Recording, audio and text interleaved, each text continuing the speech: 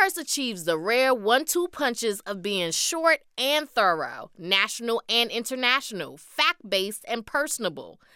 Every morning, we take the 3 biggest stories of the day and explain why they matter. And we do it all in less than 15 minutes. So you can start your day a little more in the know than when you went to sleep. Listen now to the Up First podcast from NPR. This is 89.1 KMUW. Up now, KMUW's Fletcher Powell says a new movie is making him rethink a filmmaker.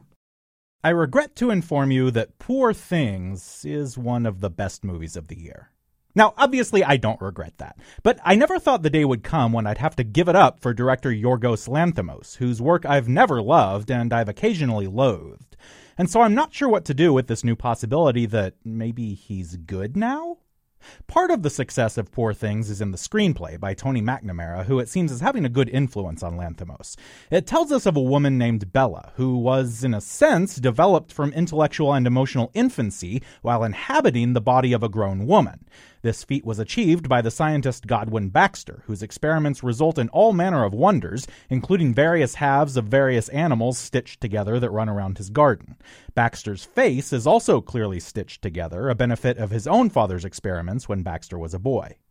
Don't worry if this isn't making any sense. In the course of the film, it mostly does, and much of the glory is in the enormous delights we enjoy through its consistent surprise as Bella develops and sees the world in all its beauty and horror.